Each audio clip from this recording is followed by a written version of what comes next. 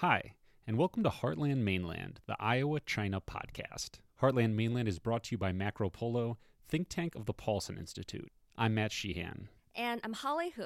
At Macro Polo, we work to decode China's arrival on the global scene, looking at how Chinese politics, economics, and technology are impacting people around the world. In this podcast, we're zooming in on one very specific and kind of offbeat slice of that story: China's impact on the state of Iowa.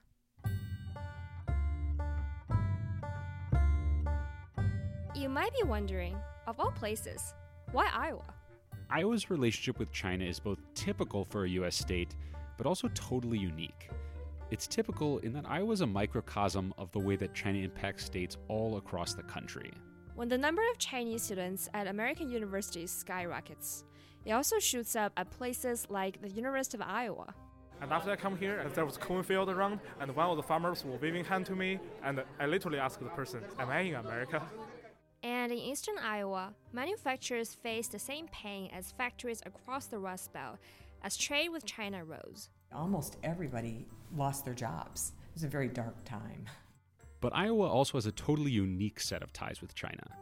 Those ties go back to 1985, when a low-level Chinese official named Xi Jinping came to Iowa to learn about corn processing and Midwest living. I vividly remember conversation in Muscatine about the American dream and about Mark Twain.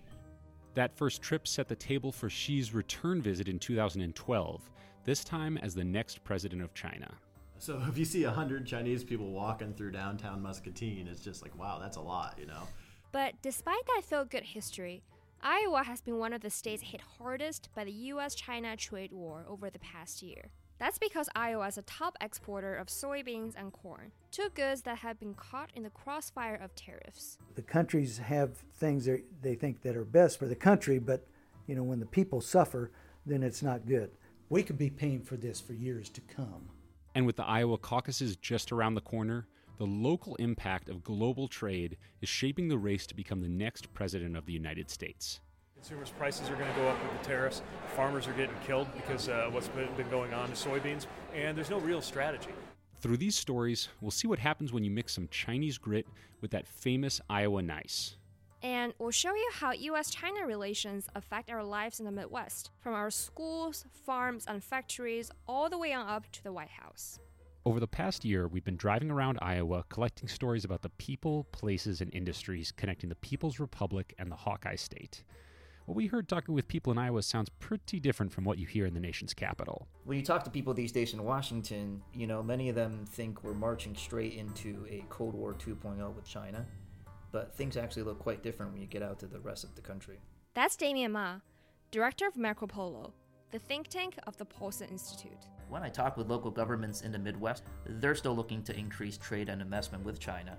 Missouri wants to export more pork. In Ohio, there's a Chinese-owned auto glass factory that's hired thousands of Americans. And other states want to export more energy, commodities, and even services. That's got America's policy towards China operating on a couple of different tracks. The national track is running through D.C., and state and local tracks are running throughout the rest of the country. China isn't just some abstract boogeyman. The U.S.-China relationship is best viewed from the ground level up, and China's presence here in the heartland is a good place to start digging.